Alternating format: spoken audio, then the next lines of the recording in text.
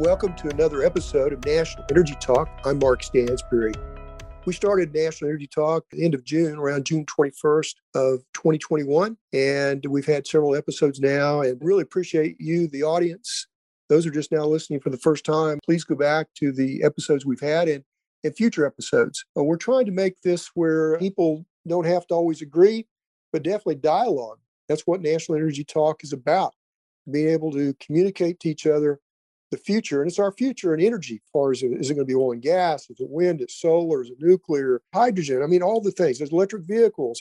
These are things that need to be discussed in open dialogue in a fact way. And come to markstansbury.com. Definitely send your emails and suggestions and questions and your comments.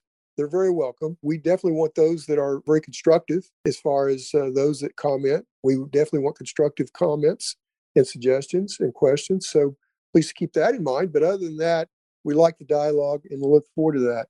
Again, thank you for listening to National Energy Talk. For this year, we've had some really good speakers as far as kicking this off, and really appreciate them. Rebecca Ponton, the editor of Oil Woman magazine, and thanks to Emmanuel Sullivan, who is the owner publisher of Oil Man magazine and Oil Woman magazine, for stepping forward that way. And I appreciate former mayor of Tulsa, Dewey F. Bartlett Jr., president of Keener Oil Company, and his dad, who I worked for many years ago when his dad was a U.S. Senator.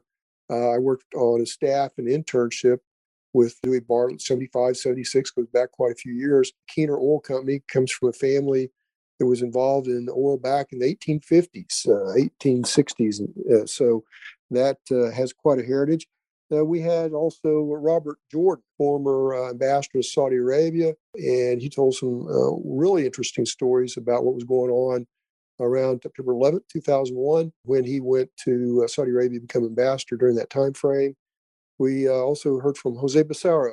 Jose has been very active in Austin as far as economic development and green energy projects. His focus is more on the green energy side as well as 2.0 energy for also now the Greater Houston Partnership, and he's been very involved that way. So we have a diverse group of speakers and interviews, those from the oil and gas industries to those to the renewables, and those in the government, those that have been in leadership in different ways as well. We've also recently had interviews with Gray Fredrickson, Academy Award producer, produced the Godfather 2 movies, Jason Speece with The Crude Life, also Mark LaCour, who has the #1 oil and gas podcast in the world. And then I occasionally will come on like today, and this is going to be a brief podcast and that more of a thank you and appreciate all those that listen for 2021, and also Happy New Year for 2022 combined, because the next year is going to be a challenge for all of us. The opportunities are great. We're going to have a lot to work through when it comes to our energy future, and the issues are there. We need to address them in a very constructive way, and we will. And hopefully you'll dialogue with me on this along the way. Last year, 2021, I won't say last year, but you may be listening to this in 2022, but if you're listening in 2021, I had the honor to speak at different presentations to different audiences. York College for students, the Presidential Leadership Conference they have each year. Also, the Professional Data Management Association of Houston, to be able to speak to that organization at their Houston Expo. National Association of Royalty Owners. Also, a highlight was at the World Trade Conference here in Oklahoma as a moderator and speaker. I'm going soon. In fact, this is being recorded in December of 2021. I'll be going to the World Petroleum Conference soon, and hopefully we'll come back with some more information about that. The World Petroleum Conference is held around every 3 or 4 years. It started in 1933, brings leaders from across the world, from many countries, to discuss petroleum and energy. And this year is going to be focused a lot on innovation and solutions, innovative solutions. So that'll be the topic in Houston, Texas. I want to mention the film that in the interview I've recently had with Gray Fredrickson, we are producing a film called Sherwood Forest. And Sherwood Forest is about some roughnecks back in 1943 timeframe that went to England, representing America to help the English in drilling some wells. And I can go more detail on that, but bottom line is these roughnecks came through and wound up providing enough oil so that they'd have oil for D-Day. And it's quite a story. And we have Barry Corbin is the narrator. He did a great job. We've have Gray Fredrickson, again, Academy Award producer. I'm a producer. We've got Greg Malott, Emmy-winning director. We had about 58 cast and crew that were on location. It's more like a docufilm than just a documentary, and it's definitely some action as well as far as locations we went to. We have some 1943 footage provided from an oil and gas company back in England, and that's provided as well. So this film will come out probably spring, summer.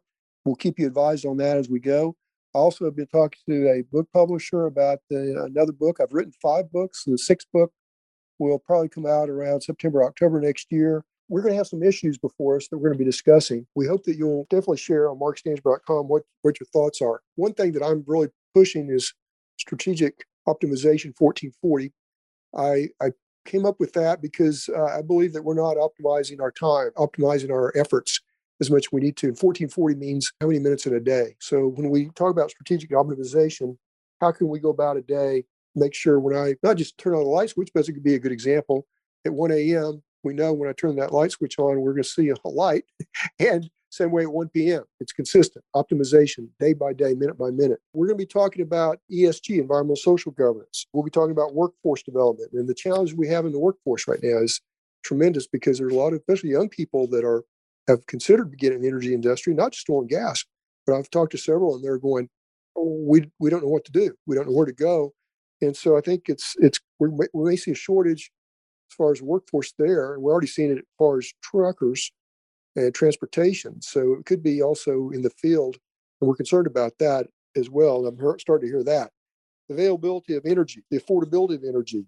We're going to be talking about the digital transformation. It's something that I have a passion for, though I have to trust others around me to make sure that I'm up to date all the time, including this podcast. But I believe the digital transformation is definitely more and more on the way. We're going to see the transition in a big way, and it's going to go along with energy transition.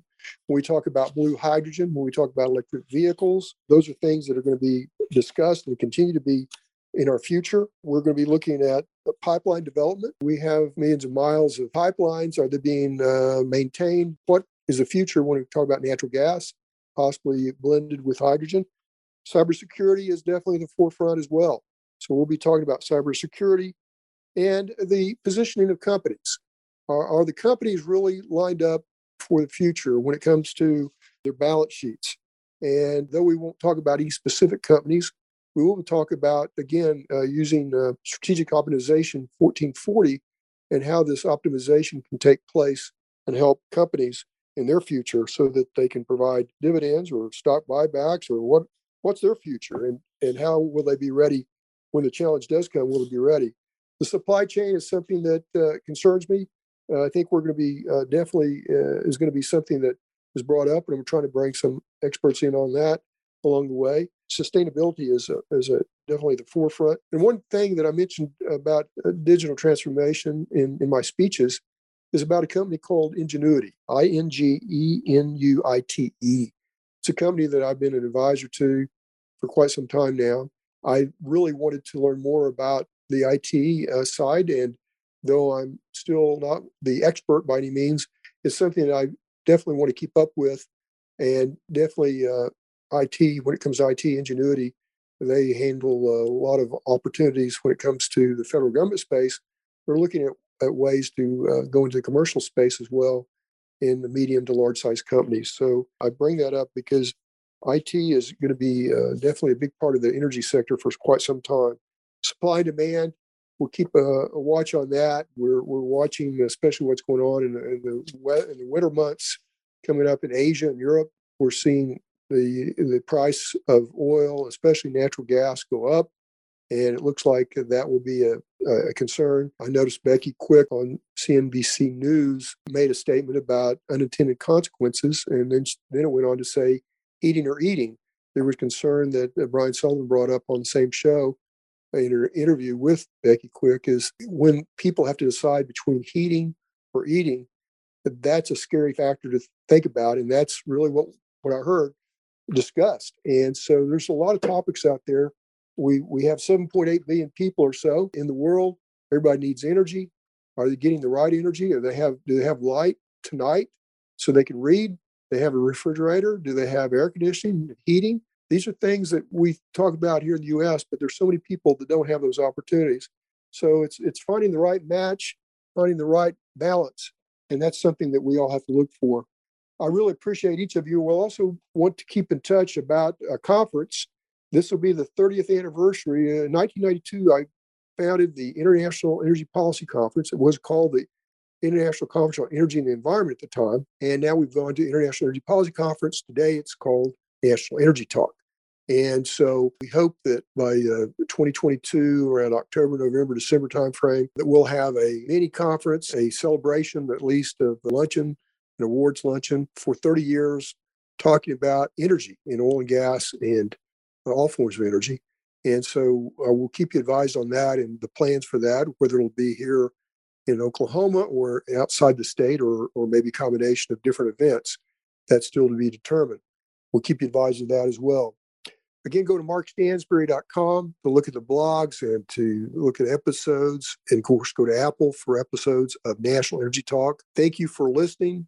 Have a great year ahead in 2022. We want to be a part of that. So again, listen to our episodes. Let us hear from you on suggestions, questions. We want to be there for you. America needs America's energy, all forms, all American. Creating together the People's Energy Plan, National Energy Talk. I'm Mark Stansbury. Have a wonderful year.